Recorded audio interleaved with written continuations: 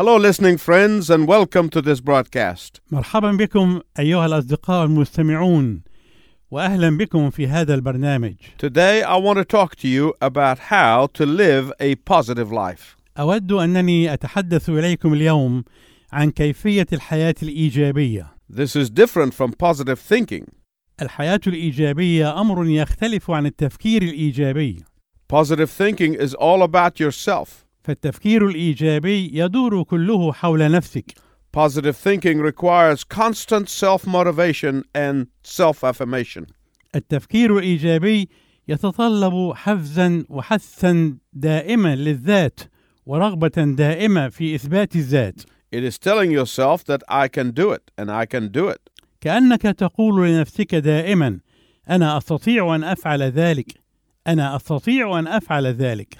The problem with that is when you face a great obstacle, والمشكلة في ذلك هي أنك عندما تواجه عقبة عظيمة and positive affirmation is not enough, ولا يكفي فيها الإثبات الإيجابي لذاتك، you'll spend more days being down than being up. فإنك ستقضي أياما كثيرة تشعر فيها بالضيق والإحباط بدلا من الإحساس بالنصرة والبهجة. And you'll become dependent on people who will prop you up. وسوف تصبح معتمدا على الناس الذين يسندونك ويشجعونك. But here's the good news. ولكن هنا أخبار سارة. In this new series of messages called The Secret of Positive Living, في هذه السلسلة الجديدة من الرسائل والتي عنوانها أسرار الحياة الإيجابية، I will tell you the secret of how the Apostle Paul stayed positive all the time. سوف أذكر لك السر الذي جعل الرسول بولس يظل إيجابيا طوال الوقت. I will share with you the secrets of positive living. سوف أشاركك أسراره للحياة الإيجابية. Even when everything went wrong in his life, Paul was positive. حتى عندما كان كل شيء في حياته يبدو حافلا بالمشاكل والأوضاع الخاطئة، كان بولس إيجابيا. When you read Paul's second letter to the Corinthians, وعندما تقرأ رسالة بولس الثانية إلى أهل كورنثوس، you will be amazed at how much suffering he endured. سوف تذهل من حجم الآلام التي تحملها بولس. But he not only survived, he thrived. ولكنه لم يبقى حيا بالرغم من كل ذلك فحسب، بل إنه أيضا نجح دائما بقوة. Paul was surrounded by negative people. كان بولس محاطا بأناس سلبيين. He was surrounded by negative situations. وكان محاطا أيضا بأوضاع وبمواقف سلبية. He was surrounded by negative circumstances. كان محاطا بظروف سلبية. And yet Paul was able to live positively through all of these negatives. ومع ذلك فقد استطاع بولس أن يحيا حياة إيجابية خلال كل هذه السلبيات. There are 15 secrets for positive living. هناك 15 سرا للحياة الإيجابية. And we can find the first one in 2 Corinthians chapter 1 verses 1 through 14. يمكننا أن نجد السر الأول في رسالة كورنثوس الثانية الأصحاح الأول من العدد الأول إلى العدد الرابع عشر. Let us read it together. دعنا نقرأ هذا الفصل معا. بولس رسول يسوع المسيح بمشيئة الله، وتيموثاوس الأخ، إلى كنيسة الله التي في كورنثوس مع القديسين أجمعين الذين في جميع أخائية، نعمة لكم وسلام من الله أبينا والرب يسوع المسيح. مبارك الله أبو ربنا يسوع المسيح، أبو الرأفة وإله كل تعزية، الذي يعزينا في كل ضيقتنا حتى نستطيع أن نعزي الذين هم في كل ضيقة بالتعزية التي نتعزى نحن بها من الله، لأنه كما تكثر آلام المسيح فينا كذلك بالمسيح تكثر تعزيتنا أيضا. فإن كنا نتضايق فلأجل تعزيتكم وخلاصكم العامل في احتمال نفس الآلام التي نتألم بها نحن أيضا، أو نتعزى فلأجل تعزيتكم وخلاصكم. فرجاؤنا من أجلكم ثابت، عالمين أنكم كما أنتم شركاء في الآلام كذلك في التعزية أيضا، فإننا لا نريد أن تجهلوا أيها الإخوة من جهة ضيقتنا التي أصابتنا في آسيا أننا تثقلنا جدا فوق الطاقة حتى أيسنا من الحياة أيضا، لكن كان لنا في أنفسنا حكم الموت لكي لا نكون متكلين على أنفسنا بل على الله الذي يقيم الأموات، الذي نجانا من موت مثل هذا وهو ينجي، الذي لنا رجاء فيه أنه سينجي أيضا فيما بعد، وأنتم أيضا مساعدون بالصلاة لأجلنا لكي يؤدى شكر لأجلنا من أشخاص كثيرين على ما وهب لنا بواسطة كثيرين، لأن فخرنا هو هذا، شهادة ضميرنا أننا في بساطة وإخلاص الله لا في حكمة جسدية بل في نعمة الله تصرفنا في العالم ولا سيما من نحوكم، فإننا لا نكتب إليكم بشيء آخر سوى ما تقرؤون أو تعرفون، وأنا أرجو أنكم ستعرفون إلى النهاية أيضا كما عرفتمونا أيضا بعد المعرفة أننا فخركم كما أنكم أيضا فخرنا في يوم الرب يسوع. Today we'll focus on the first secret. وسوف نركز اليوم على السر الأول. And I call it the inflow-outflow equation. وأنا أسميه توازن التدفق الداخلي والخارجي. When you understand this equation, عندما تفهم هذا التوازن you will begin to grasp the first step to positive living. فإنك سوف تكون قد أدركت الخطوة الأولى للحياة الإيجابية. Listen again to what the Holy Spirit inspired the Apostle Paul to write in verses 3-5. أرجو أنك تصغي ثانية إلى ما أوحى به الروح القدس للرسول بولس أن يكتبه من العدد 3 إلى العدد 5. Praise be to God, the Father of our Lord Jesus Christ. مبارك الله أبو ربنا يسوع المسيح. The Father of compassion and the God of all comfort. أبو الرأفة وإله كل تعزية. Who comforts us in all our troubles. الذي يعزينا في كل ضيقتنا. So that we can comfort those in any trouble. حتى نستطيع أن نعزي الذين هم في كل ضيقة. With the comfort we ourselves have received from God. بالتعزية التي نتعزى نحن بها من الله. For just as the sufferings of Christ flow over into our lives, لأنه كما تكثر آلام المسيح فينا, so also through Christ our comfort overflows. كذلك بالمسيح تكثر تعزيتنا أيضا. In this evil world in which we live, في هذا العالم الموضوع في الشرير والذي نعيش فيه, there are diseases, نحن نواجه الأمراض, there are difficulties, والصعوبات, there are disappointments, والمفشلات, there are disillusionment, وخيبة الأمل, there is despair, واليأس, there is sorrow and loss. والحزن والخسارة. They are all inevitable. كل هذه الأشياء لا يمكن تجنبها. All these things Satan loves to use against God's people. والشيطان يحب أن يستخدم كل هذه الأشياء ضد شعب الله. Why? لماذا؟ In order that they may be discouraged. لأنه يريد أن يثبط همة شعب الله. In order that they may not accomplish great things for God. لكي لا ينجزوا أشياء عظيمة لله. In order that they may not make a difference in the world. ولكي لا يحدثوا تغييرا في العالم. You can try propping yourself up all you want. أنت تستطيع أن تسند نفسك وأن تدعم نفسك بكل ما تريد. But at best, that is going to be a temporary solution.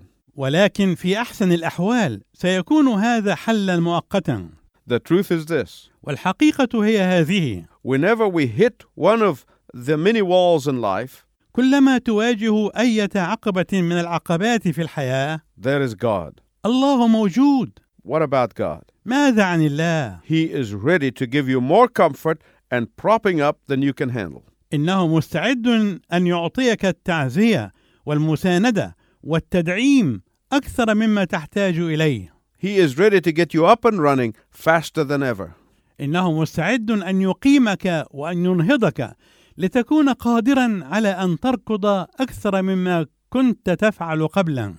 Paul's second epistle to the Corinthians has been described as the most intimate and personal of all of his writings. وصفت الرسالة الثانية إلى أهل كورنثوس بأنها أكثر كتابات بولس التي تعتبر شخصية وحميمة.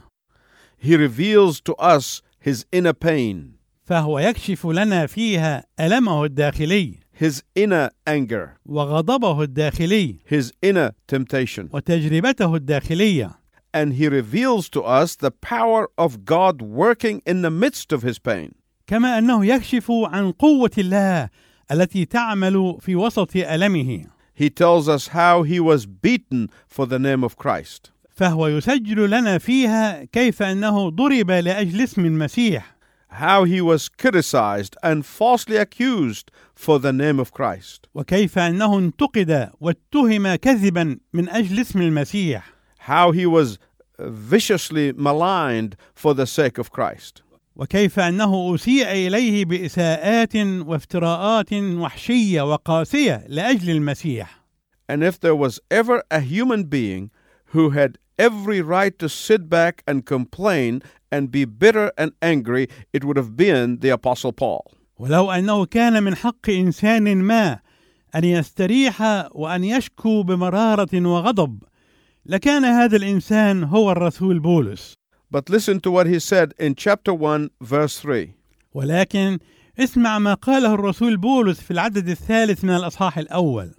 Praise be to the God and Father of our Lord Jesus Christ, the Father of compassion and the God of all comfort.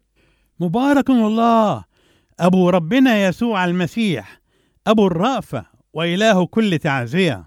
You feel like you want to say to Paul, Paul, you should be angry and mad at these people.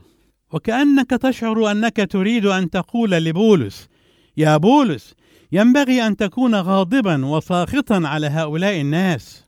Paul, your eyes are going blind and your health is failing.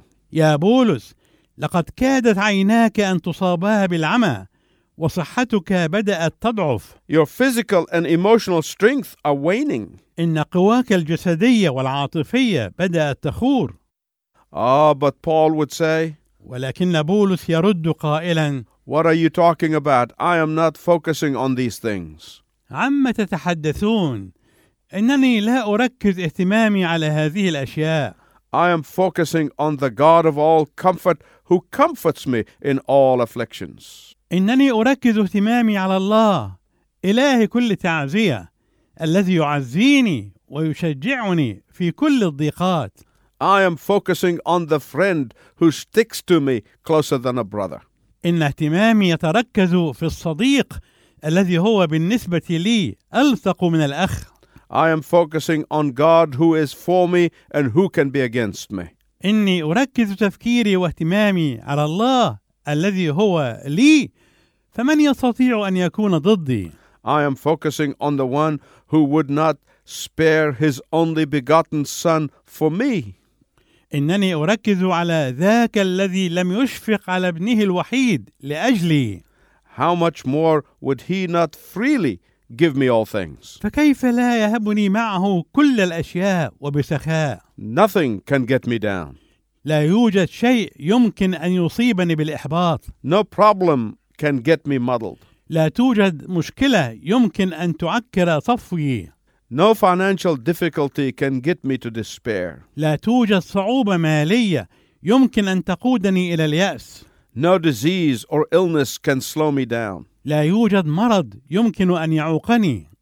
No false accusers or difficult relationships can ruin my resolve. لا توجد اهتمامات كاذبة أو علاقات صعبة يمكن أن تدمر أو تغير قراري. The God of all comfort is constantly comforting me in all my afflictions. فإن الله إله كل تعزية يعزيني دائما في كل ضيقاتي.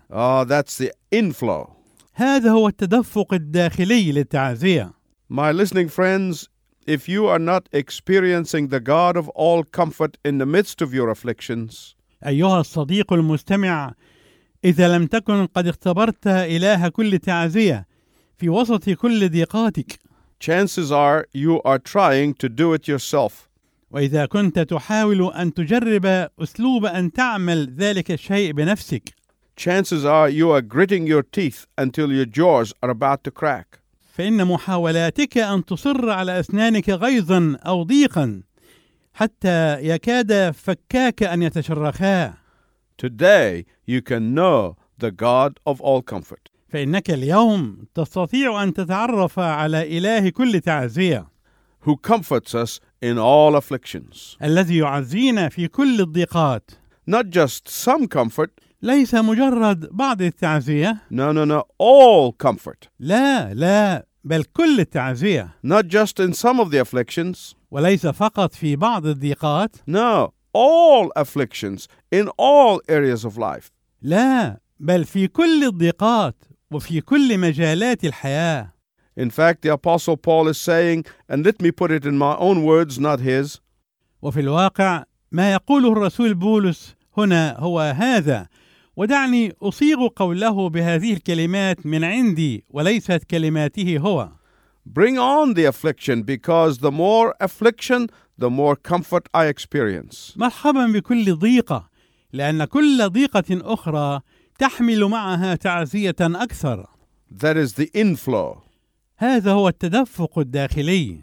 The inflow of comfort is stated right here in verse 3.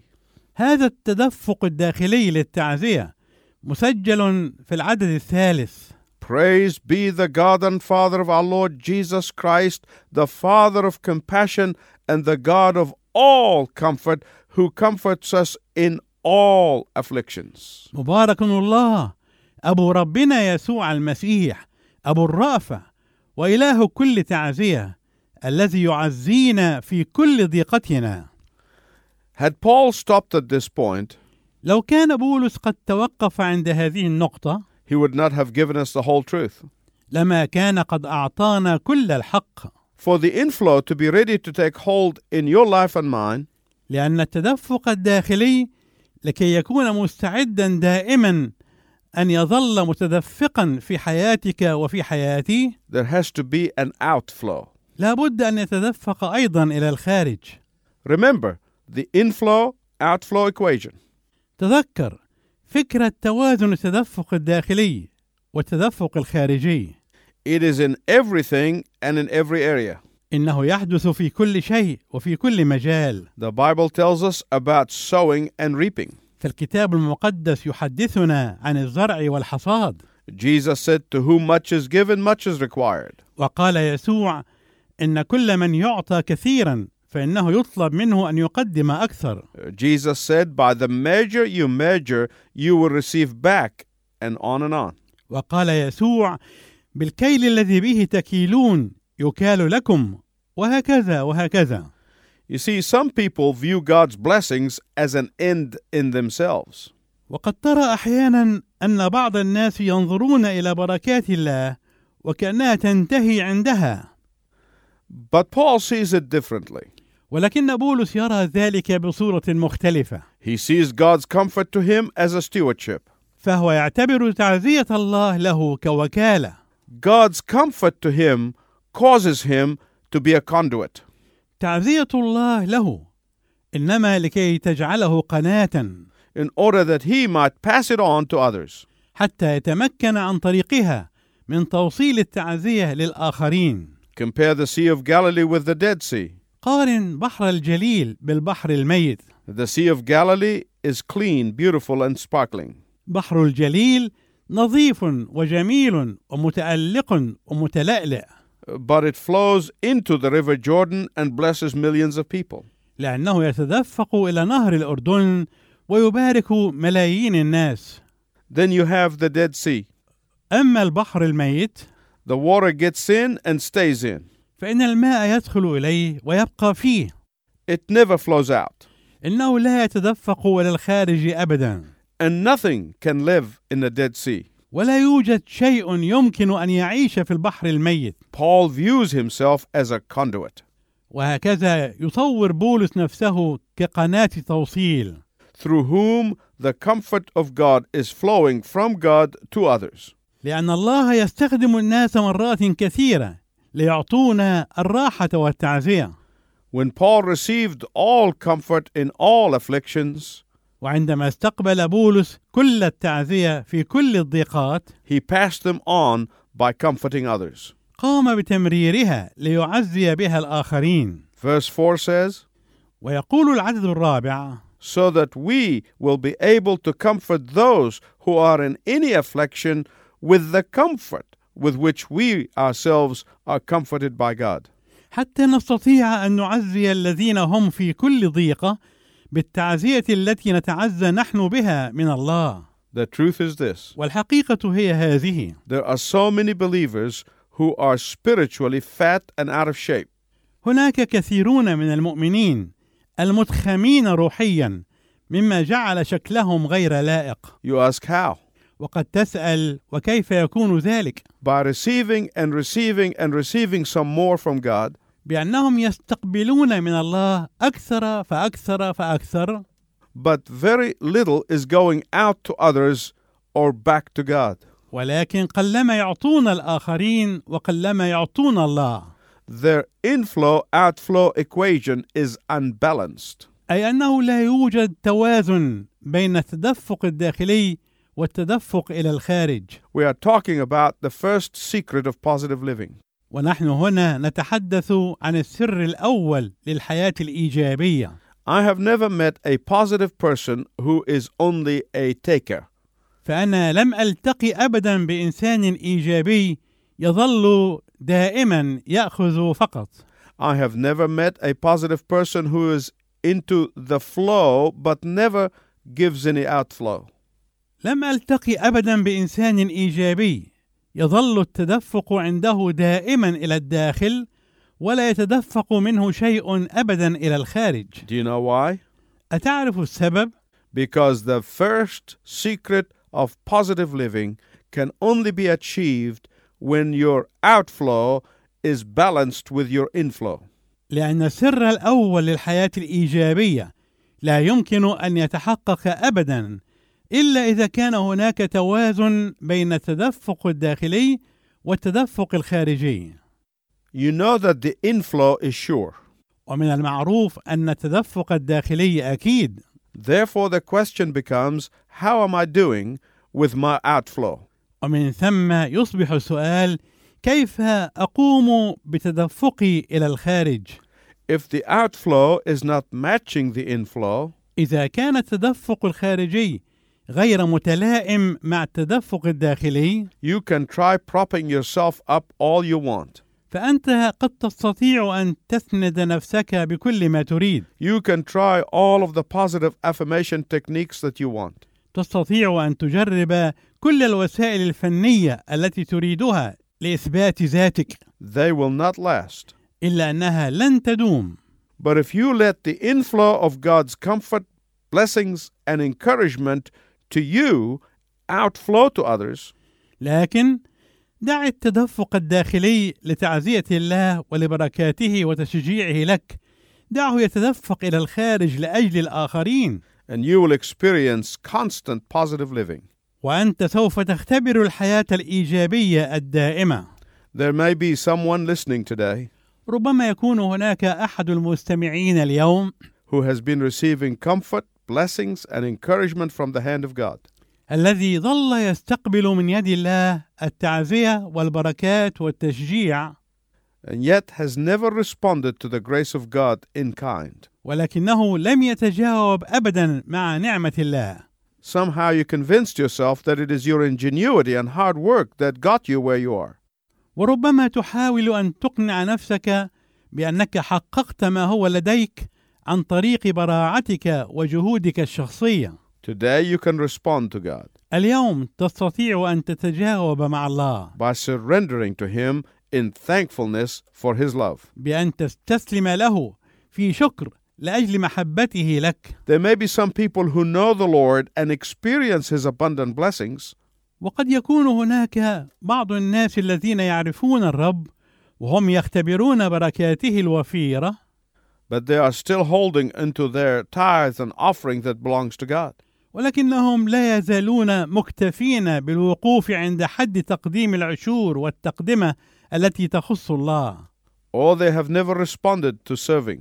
أو لم يتجاوبوا أبدا بأن يقوموا بالخدمة. Today, you can take the first step towards positive living. تستطيع اليوم أن تخطو الخطوة الأولى نحو الحياة الإيجابية by offering what you have received from God back to God and to others. بأن تقدم ما تسلمته من الله له وللآخرين. Until next time, I will be praying that you can experience the joy of the inflow-outflow equation of God's blessing on your life. وإلى أن نلتقي في المرة القادمة، أصلي أنك تستطيع أن تختبر الفرح، فرح توازن التدفق الداخلي والتدفق الخارجي لبركات الله عليك في حياتك.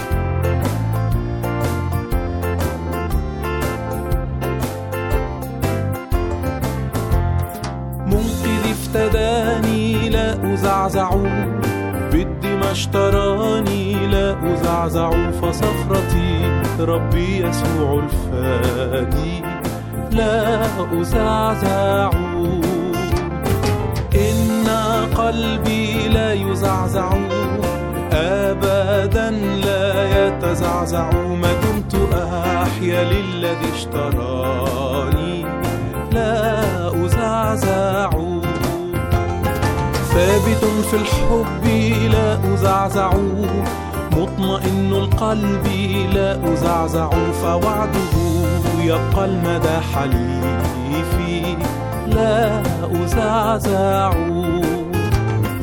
إن قلبي لا يزعزع أبدا لا يتزعزع، ما دمت أحيا للذي اشتراني لا أزعزع.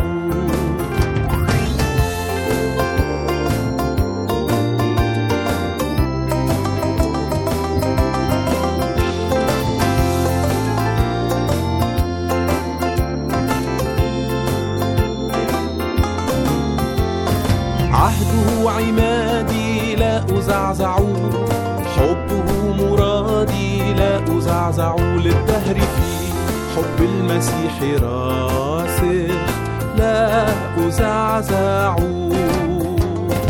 إن قلبي لا يزعزع أبدا لا يتزعزع، ما دمت أحيا للذي اشتراني لا أزعزع.